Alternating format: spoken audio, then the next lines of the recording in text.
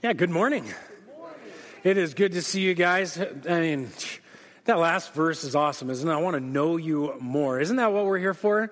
Amen. Isn't that? I'm excited to be here this morning with you.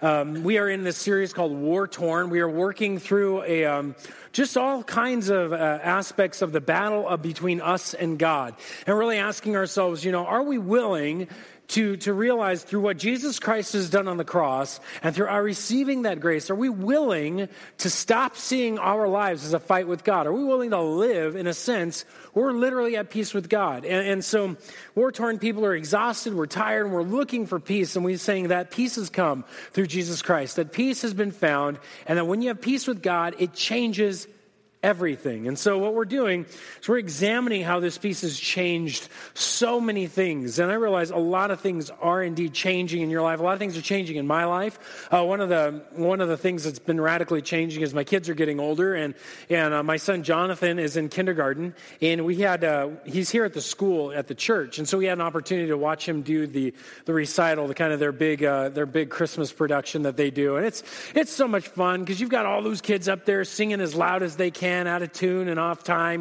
so I think I wound up realizing one of my kids is the ones that like to sing, like the one that goes in, like everybody's like, Rudolph the red-nosed reindeer, I think that's like one of my kids, and I'm like, singing lessons for him. And so it's been kind of interesting because we're out there enjoying ourselves afterwards. All the families kind of hang out in the back, and I'm looking for my kids, and this little girl, one of our friend's daughters, comes running up. She's like, I'm like, hey, and she's like, hi. What's up? Jonathan's been kissing somebody, and runs off. And I'm like, excuse me? What's going on here? And so I kind of hunted down and find Jonathan. I'm like, Jonathan, what is going on? And it's like buzzing all through the kindergarten, the gossip of kindergartners. And they're like, oh yeah. And I'm like, Jonathan, what is this? He's like, well, Jocelyn was kissing me, and she kissed me on my hand and kissed me on my cheek. And I'm like, okay, were what is, so we kind of found out what it was, and it's kind of, for us, it's like, they're 5, it's cute, whatever, and then we come back a week later, and they're still talking about Jocelyn's kissing me, and we're like, what's going on? He's like, oh yeah, she looks at me, she goes like this, and then I'm like, okay, and we start working through this, and then now few days ago, it comes up again. We're like, okay, what is this? We're hearing about Jocelyn. We walk up to Jonathan, and it's like, Jonathan, what is it? Is Jocelyn still kissing you? No, not since Christmas. No, we're like, Jonathan, are you kissing Jocelyn?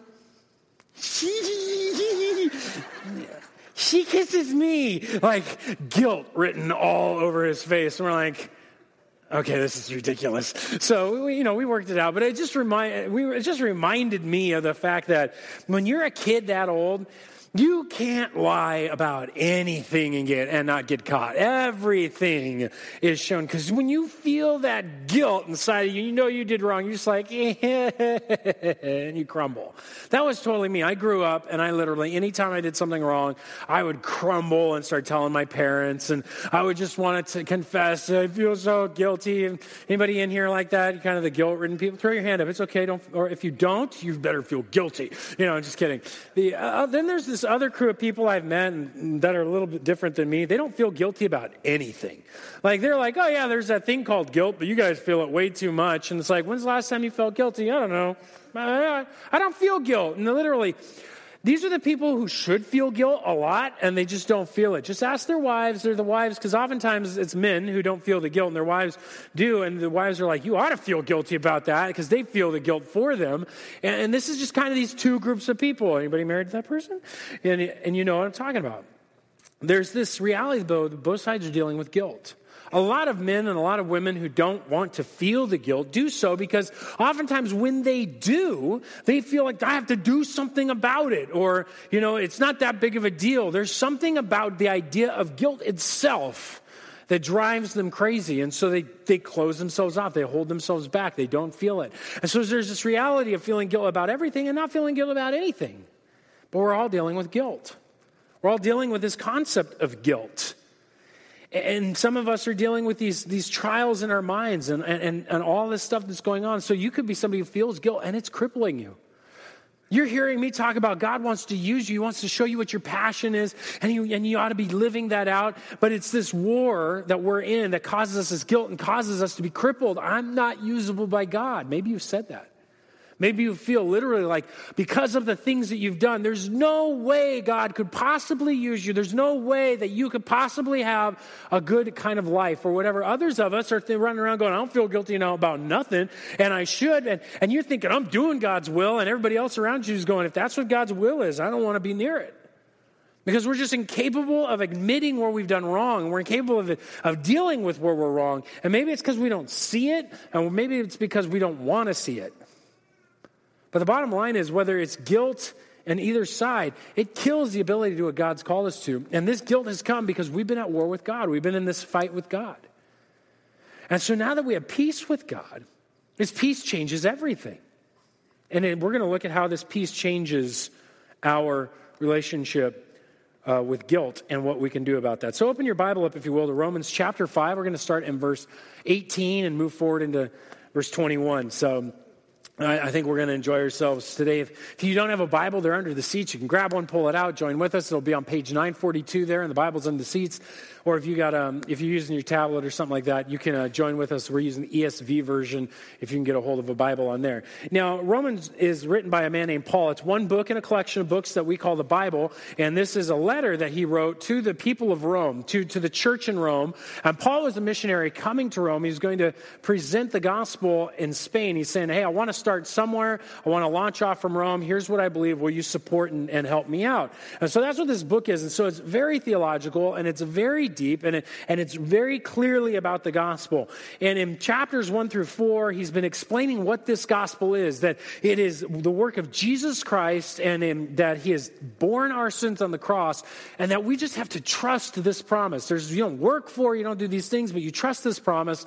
And then when you receive it, what we've just discovered in this section is that it transforms everything. It brings peace with God, and that peace allows us to go through hard times with God with us instead of fighting God. Thirdly, it winds up changing our relationship with God, so we're actually reconciled and not actually battling with him. And last week we noticed finally that we're dealing with God in a new way.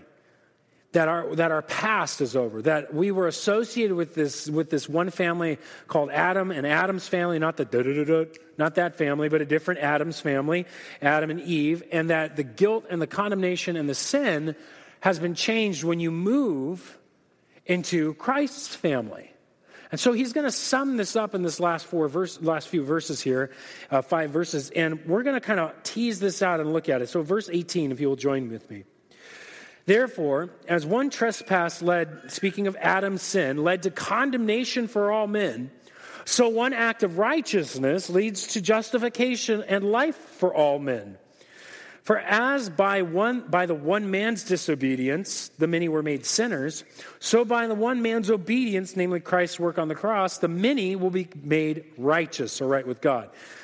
So he starts here, and he goes back to this definitional difference that we worked on, that there's this Adam side, and then there's Christ's side. And guilt is found over here when we're dealing with Adam, and we're dealing with our sin.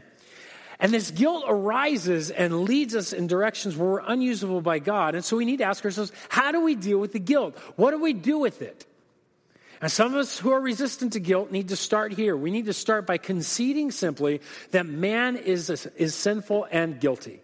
That's where we start. We concede that humans are sinful and guilty.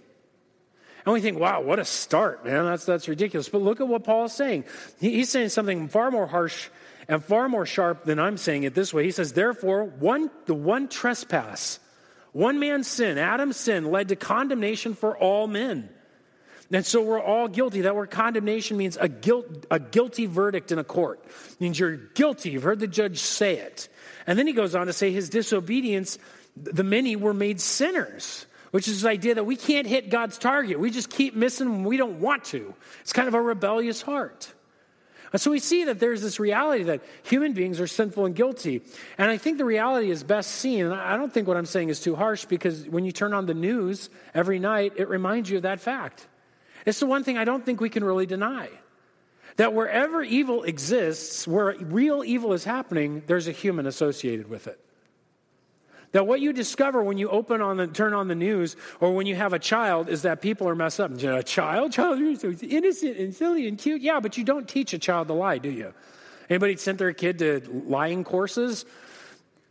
You don't send them to disobedience school. You send them to obedience school, Our parenting is all about how to help children do what is right. How we lead children to live out the right kind of good living. But we're naturally messed up. We naturally figure out how to lie. We naturally figure out how to disobey our parents. We naturally figure out how we can steal something. It comes into our heads. Why is that? I mean, I would love it if my kids came out and said, I figured something out, Dad. What's that? I figured out how to obey you. Wouldn't that be awesome, parents? That's not going to happen. Humanity is bent. We're sinful. We're guilty. And I think just seeing these couple of things helps us begin to realize that we just need to concede this, but our society doesn't want to. American society literally wants to say, look, human beings were born good. What messes people up is the inner animal. And if we could control the inner animal that evolution has been transforming humans into, you're still dealing with your ape side. I've heard people say this kind of stuff, that literally what's going on inside of you is the ape is coming out, the animal is coming out, and you need to control the animal. But ultimately, it's not evil. You're just following your instincts. And so you have this reality that we've just kind of said that the problem with evil isn't, there is no problem with evil. It's your instincts. Or some people have gotten a little bit more sophisticated, and in the 1900s, we heard people say stuff like this. It's not that humans are evil, it's that everybody's born good, and society messes them up. Something in society gets a hold of them and messes them up. Be it economics, be it a certain set of rules, be it a certain group of people, something in our society. So if we could just get rid of these things and change the rules and improve society, humans will stop doing these kind of things. And so you have the utopian movements like communism and certain forms of capitalism that have come out trying to claim we have the answer to all of society and the woes of man and the pains of man through government and through programs. Then you wind up with another group of people who run around, and this is more akin today, that literally when people sin and do stuff, it's not so much that it's evil or wrong. We just go, well, I made a mistake. My kids do this. My kids will literally, they'll start horse playing and wrestling and doing all this kind of stuff, and inevitably somebody comes in crying. What happened? He hit me. And I'll get the kid who hit him. What happened? And it's so funny because they all do the same look. Like, it was an accident. And I have to reteach them, your fist doesn't accidentally form a fist. It doesn't accidentally fly through the air. It doesn't accidentally hit your brother. It's not an accident. You did it on purpose. It was an accident. But that's what we're saying.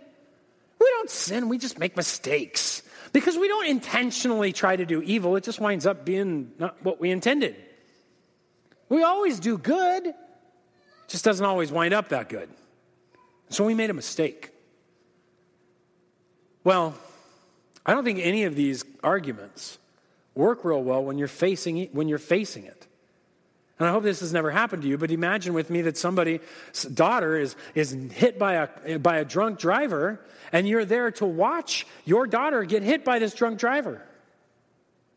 And you're weeping and hurting, and the drunk driver stumbles out of the car and looks over and sees what's happened and goes, oh my goodness. And in a wave of guilt as it hits them, that you look up at them and say, what did you do? It says, don't look at me. Society trained me to be a drunk. It was my upbringing and all these things that happened, and that's why I'm here. It's not my fault. Stumbles out of the car, sees the scene. What did you do? It was an accident. I made a mistake. It was a mistake. I've learned from my mistake, okay? So we're good. Really? Stumbles out of the car. Oh, it was my inner animal. I was just following my instincts, and I'm sorry. Dog eat dog world. I had the car. She didn't. That's how life is. I don't think we're satisfied by any of our attempts at answering the question. I think we're fooling ourselves. I think when you see that scene, you know someone did evil. That human beings don't accidentally do things. We intentionally do most things. And that all of us are sinful and guilty at some state. The humanity is this way. We at least start there. Because if we're not going to go there, we're not going to admit guilt. We're going to feel guilt, but we're not going to admit it, or we're not going to know what guilt really is. All this stuff's going to go on. We're going to think it's mistakes. We're going to go through this stuff. But the bottom line is all of us are sinful and all of us are guilty. And then you got to get to the next step, which is hard. You got to confess the reality that of your personal guilt.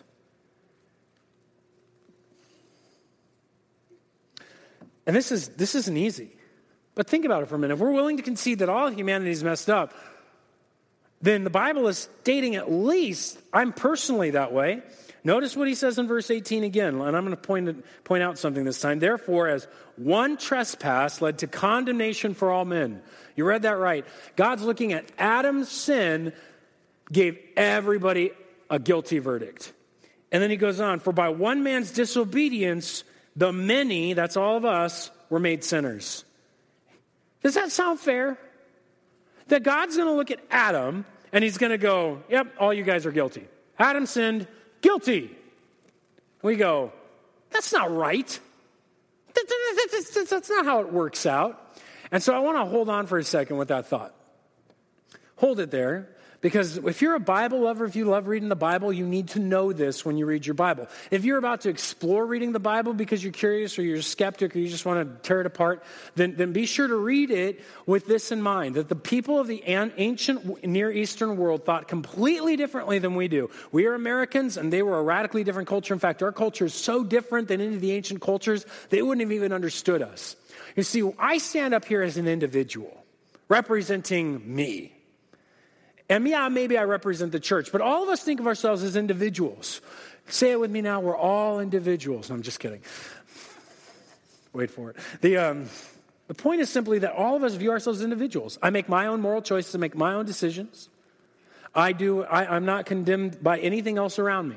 It's me. However, the ancient world looked at very differently at human beings. They looked at it a lot like when our mom or our dad got up and that wonderful morning or afternoon you came home from school and you heard that mixer moving. And you're like, oh, cookies. And you come rushing into the kitchen. They're pouring the chocolate chips in. You're watching each one fall and you're going, yum, yum, yum. And you go over there and hopefully you did what I did. You'd beg Mom, can I please have the mixing spoon? Can I please have, I want to lick it. That's how much we want this cookie dough. And you're going, that's gross. Well, I wanted that, but eventually you got a piece of the cookie dough. And we weren't scared of salmonella and we weren't scared of all that because we were allowed to eat the cookie dough back then, raw eggs, I know all that stuff. But anyway, so totally another conversation with the younger people. You'd eat that cookie dough and you'd sit there and go, that is good cookie dough, right? You would just, oh, it's so good. And my skeptic says in me, my American skeptic says, hold on a second. You only had one piece of that cookie dough. How can you assume all the rest of the cookie dough is as good as that one piece you just had? Americans only think this way. See, the rest of the world looks at it and sees that one piece that they ate is kind of equated to the whole. Because all the ingredients make up that one piece. And so when you taste it, you say, oh, that's the whole thing. So when they met you, they would assume things about your family because they got to know your family through you. They would assume things about your village because you represented the village. You represented your culture, your people when you showed up. And so there's this part to whole mentality. You are a part of the mix. Now, it changes our minds. We realize how sensitive we are to this when you start realizing that after you ate that cookie dough, your mom's like, no!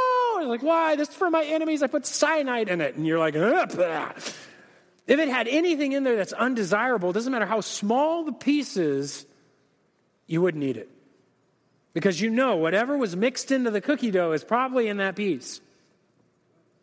You see, Adam, when he sinned, mixed into the batch of humanity an ingredient that is so horrid and so awful, God looked at the whole batch and said, no good, guilty. It's what Adam introduced into the batch of humanity that causes the whole to be spoiled. And that's what it's saying. That when they look at Adam, the one who introduced humanity, brought it all in, it's what he put into it. He put into the mix that is spread through everything and is mixed into the whole batch, and therefore it is not good. condemned. It's been made sinners. And while that seems unfair, I think God knew it was unfair. He moved on. Paul moves on. He says, now the law came, verse 20, to increase the trespass. But where sin increased, grace abounded all the more. He says, it came to increase the trespass. Well, why this word trespass? Why not sin? The word sin means to miss marks with the arrow. Trespass literally means to step over a line on purpose. And just like Adam purposely stepped over a line, God brought this thing called the law in for a purpose. You've heard of the Ten Commandments, and a lot of people think that the Christian life is walking around trying to live up to every single commandment all the time, living up to it, and that's the law, and we're supposed to live by that. And you know what? The danger of that reality is that totally shifts the entire Christian message. That's not what Christianity is about. And if you came here thinking that church and Christ is all about all these rules and all these laws and stuff, hear me, it's not. It's about a relationship. We'll get into that in a minute. God introduced the law for a purpose, to show us how much sin we actually do. It was not to make us right with God. If you'll read the beginning of the Ten Commandments, it says, I am the Lord your God who brought you out of Egypt. He's saying, we already have a relationship, so these 10 commandments have nothing to do with keeping a relationship with me. They have everything to do with how we relate together. And so when you start looking at it, it starts to reveal how messed up we really are. Let's just take 2 of them. You ready? Honor your father and your mother. Oh, did you have to go to that one? Because nobody here has honored their father and their mother perfectly. Obeyed everything that they've asked, walked with them, all this stuff, But here's the thing, we're missing the point of the law. The 10 Commandments do not specify an action you shouldn't do. They're literally taking you to the worst action you can do in a category. So when it says you should honor your father and mother, to break that is to do the most heinous thing you can to the relationship when it comes to authority. You see, your father and your mother is your most intimate authority. They're your most intimate people who stand over you and instruct you and lead you. So if you're willing to insult and rebel against your parents, what's going to keep you from doing that with God? What's going to keep you from doing that with your principal? What's going to keep you from doing that with the police, your government? You keep naming it. The worst case scenario is that you do that to your parents. I mean, there are some criminals in this world, but even they will phone home on Mother's Day to honor mom. But to be the kind of person who'd be willing to just tell mom off and leave them alone? The Bible would consider that one of the worst end of this. But all the stuff under it is encapsulated. And when you start looking at all the other stuff, like a list starts forming in your head. Yeah, I remember what I did to that principal. Oh, I remember what I said to that teacher. Oh, I remember what I did to that officer. And your list starts growing as you start thinking of all the rebellion we've had and all the things we've done. And you start realizing, wait a minute. This isn't just humanity's problem. This is my problem. Let's take a second one. Maybe we should take the first commandment. Love the Lord. You shall have no other gods before me. And you step back and you go, this isn't about any God. This is about the God of the Bible, the God of the Exodus, the God of the Jewish people, the God of Abraham and Isaac and Jacob. Not just our invented God. Their God. We're supposed to not have any other gods before him. We're supposed to love him and him first and foremost. And how many other things do we give our service to? And we give our money to, we give our hearts to in a way that we hope they'll help us in the way God's been told, that he's told us that he will help us. That we'd be a fan of before God. We'd be ready to root for that before we'd ever stand up and root for God in a service. That gives you a real good indicator. There's a lot of things in my life that start going bing, bing, bing, bing, bing, bing. That list gets huge, doesn't it?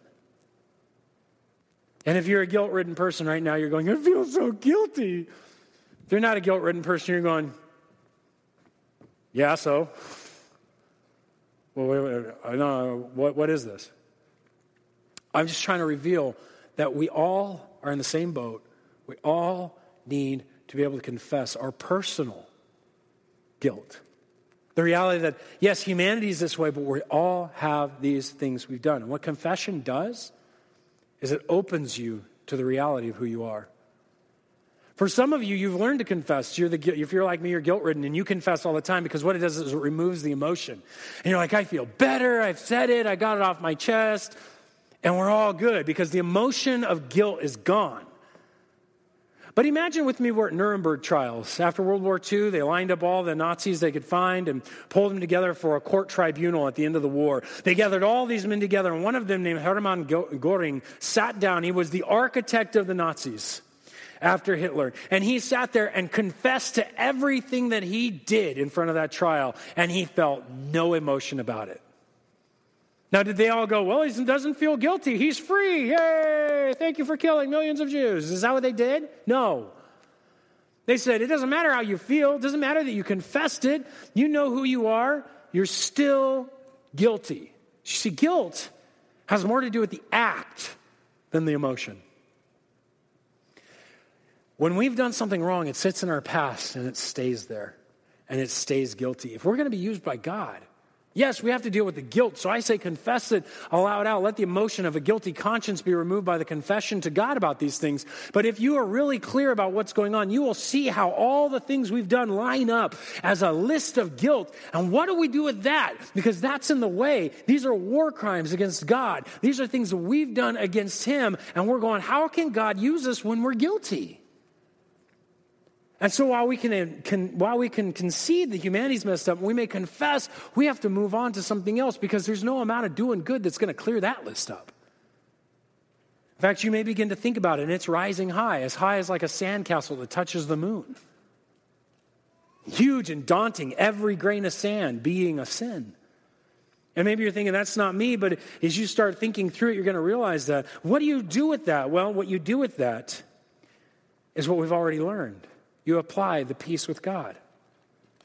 You see, we have peace with God. It changes everything. Look at what verse 120 says. Now the law came in to increase the trespass. And it's as big as these sandcastles. But where sin increased, grace superabounded all the more. And that's really what it's saying. Overwhelmingly abounded. It's like a wave, a tidal wave from the ocean of God's grace came crashing in and swept your sandcastle away. And even though it was as high as the mountain, nothing could overcome this wave of grace. And that's what we're looking at. And what we need to be able to do is receive the grace. It's called a gift throughout the chapter. And it's a gift that comes to us of forgiveness through Jesus Christ. And so this is not something that you achieve. This is something that you receive. You can't go earn God's grace. Grace is literally unearned. It's literally given freely. It's just poured out. It's not something you go, I want to get myself cleaned up here, and I'm going to stop cussing, and I'm going to stop smoking this, and I'm going to stop smoking that.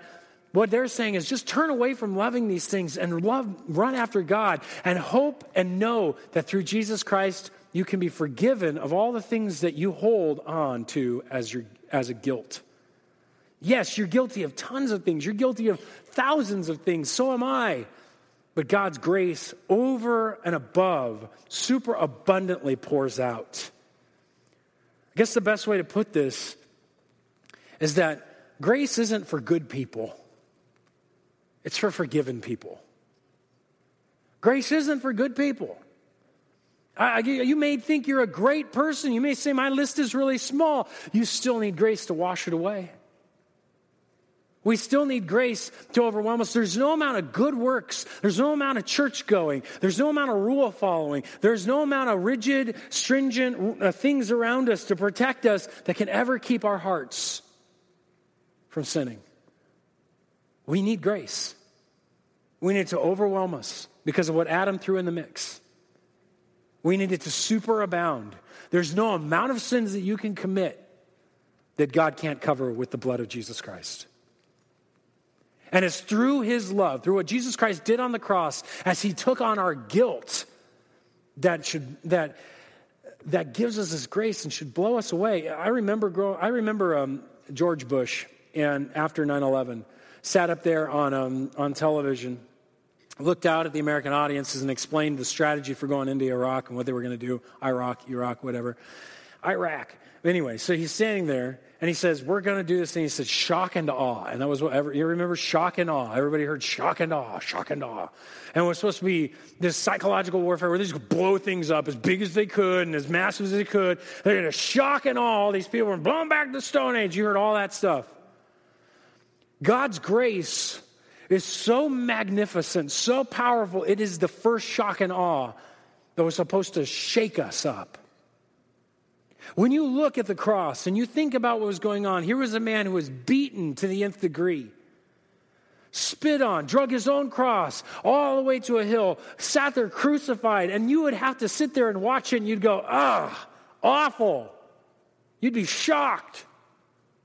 But nothing compared to when you realize he wasn't just suffering a torturous death. He was suffering because God took up the guilt of our sin, and Jesus, who had willingly gone to the cross, bore it for us.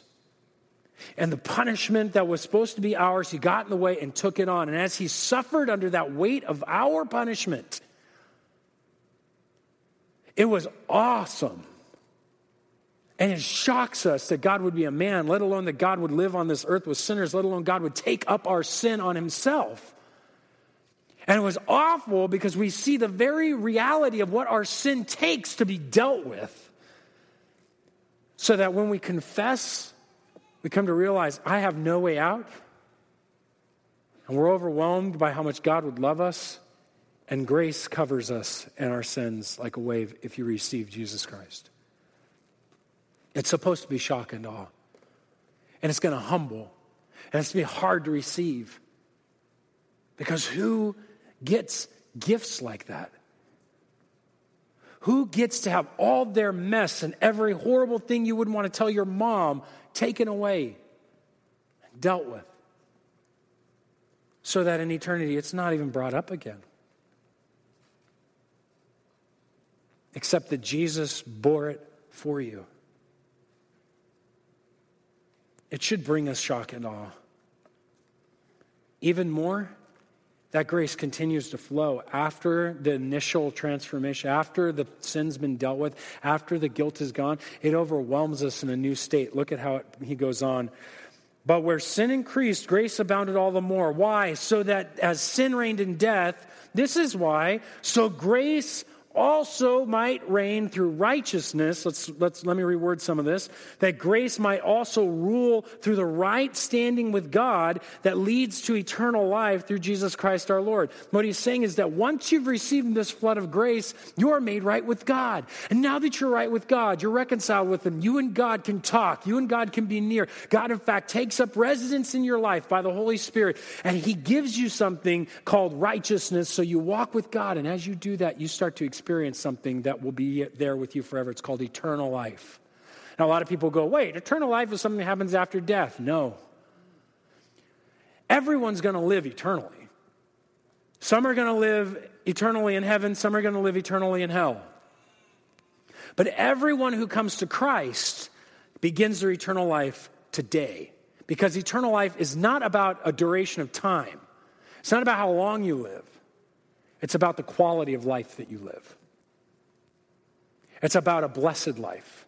See, the only being that's ever had eternal life was God himself. And it's an eternal blessing. And when he reconciles with us and he comes and lives in us by his Spirit, we begin to experience the very eternal life as God works through us. It manifests itself in different ways. But it's started now. It's like an infection that's growing until a full-born into eternity as we live out in the resurrection. We'll talk about that more next week, but I want to point this out, that this means we can have a different mentality. If you've received the grace of God and it's overwhelmed you, stop dwelling on the laws. Stop beating yourself up because you don't follow all the rules and all the stuff. And start dwelling and pondering and reflecting on your eternal life that has started now. You have it now.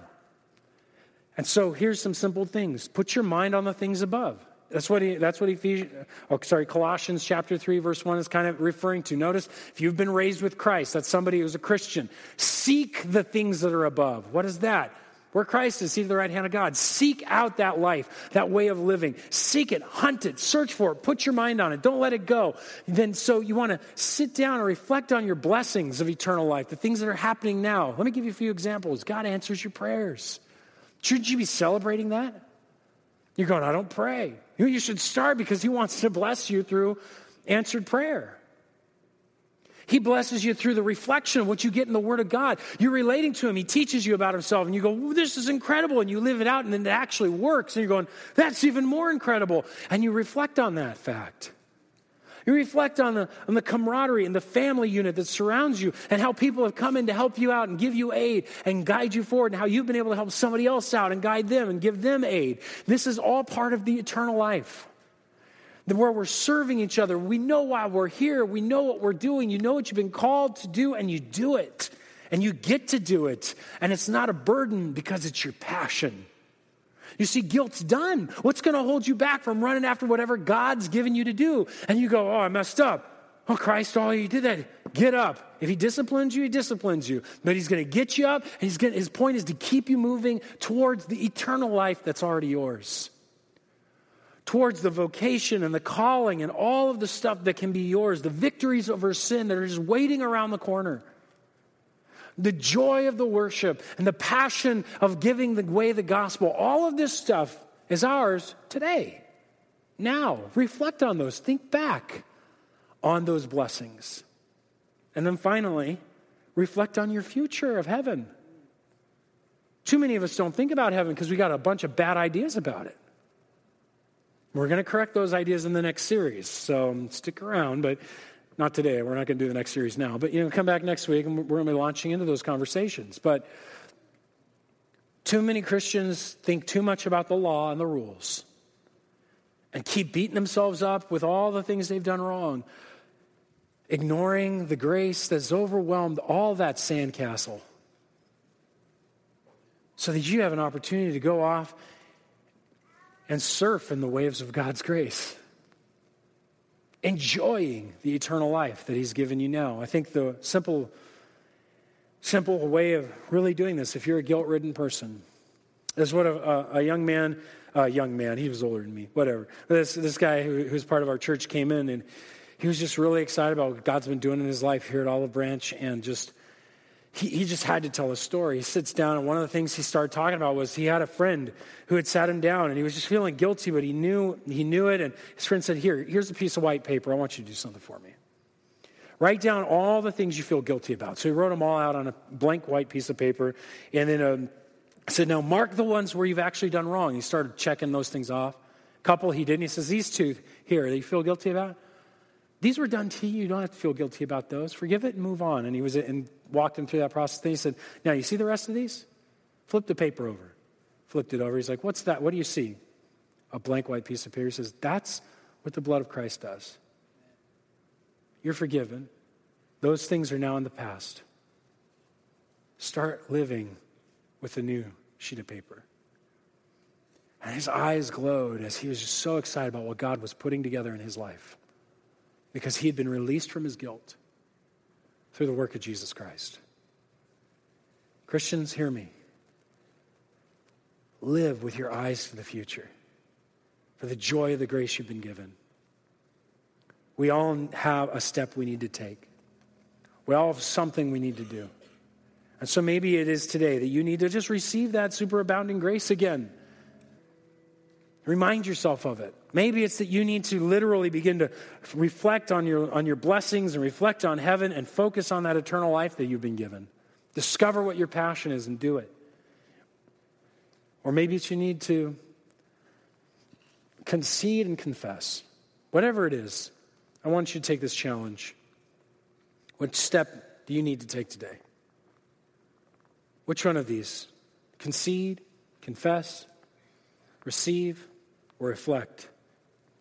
Don't wait, but do it. Would you bow your heads with me?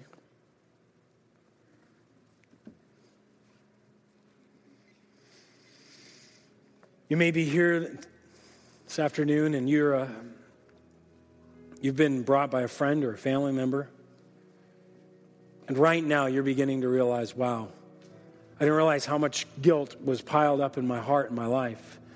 Maybe it's becoming brought out to the front. I hope so. Because that guilt is not there to condemn you. It's there to show you where you're at and to show you that there's only really one way to deal with it. Yes, you can go and you can argue its mistakes and all these other things, and you have the right to do that. Or you can go find another religion that's going to give you a bunch of rules to release this guilt from you, but you really know it can't. Or you can receive God's gift. God has given you his son Jesus to bear that guilt on the cross. To take it and all the actions that are associated with that guilt and have it dealt with finally. Then Jesus rose from the dead to give us a chance on new life and to have that relationship with God, to be reconciled with God. And this morning you can begin that walk with God. You can begin that life with God by simply receiving the overabundance of grace. Don't believe the lie that you sin too much, that God can't use you. He wants to use you, and his grace is so huge. Don't wait to go clean yourself up and come back and receive Jesus. He wants you to come as you are. And he wants to walk with you as you watch your life transform.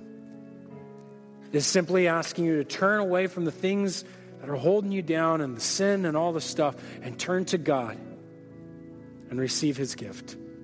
If that's you this morning and you know you need to receive that gift and you would be willing to do so this morning, willing to receive the gift of God's Son, Jesus on the cross, to bear your guilt and set you free and have a relationship with him, if that's what you would like and you're ready to receive it, would you just put your hand up? I want to pray with you.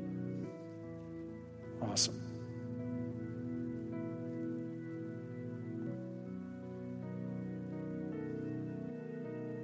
It doesn't matter your age. It just matters if you know that you need that forgiveness. If you're there and you're ready to receive that gift, you just simply pray this prayer with me. And again, the prayer doesn't save you, but it's your trusting God that does. So you say, God in heaven, I know that I've sinned. And I have so much guilt because of those things. I ask that you would forgive me.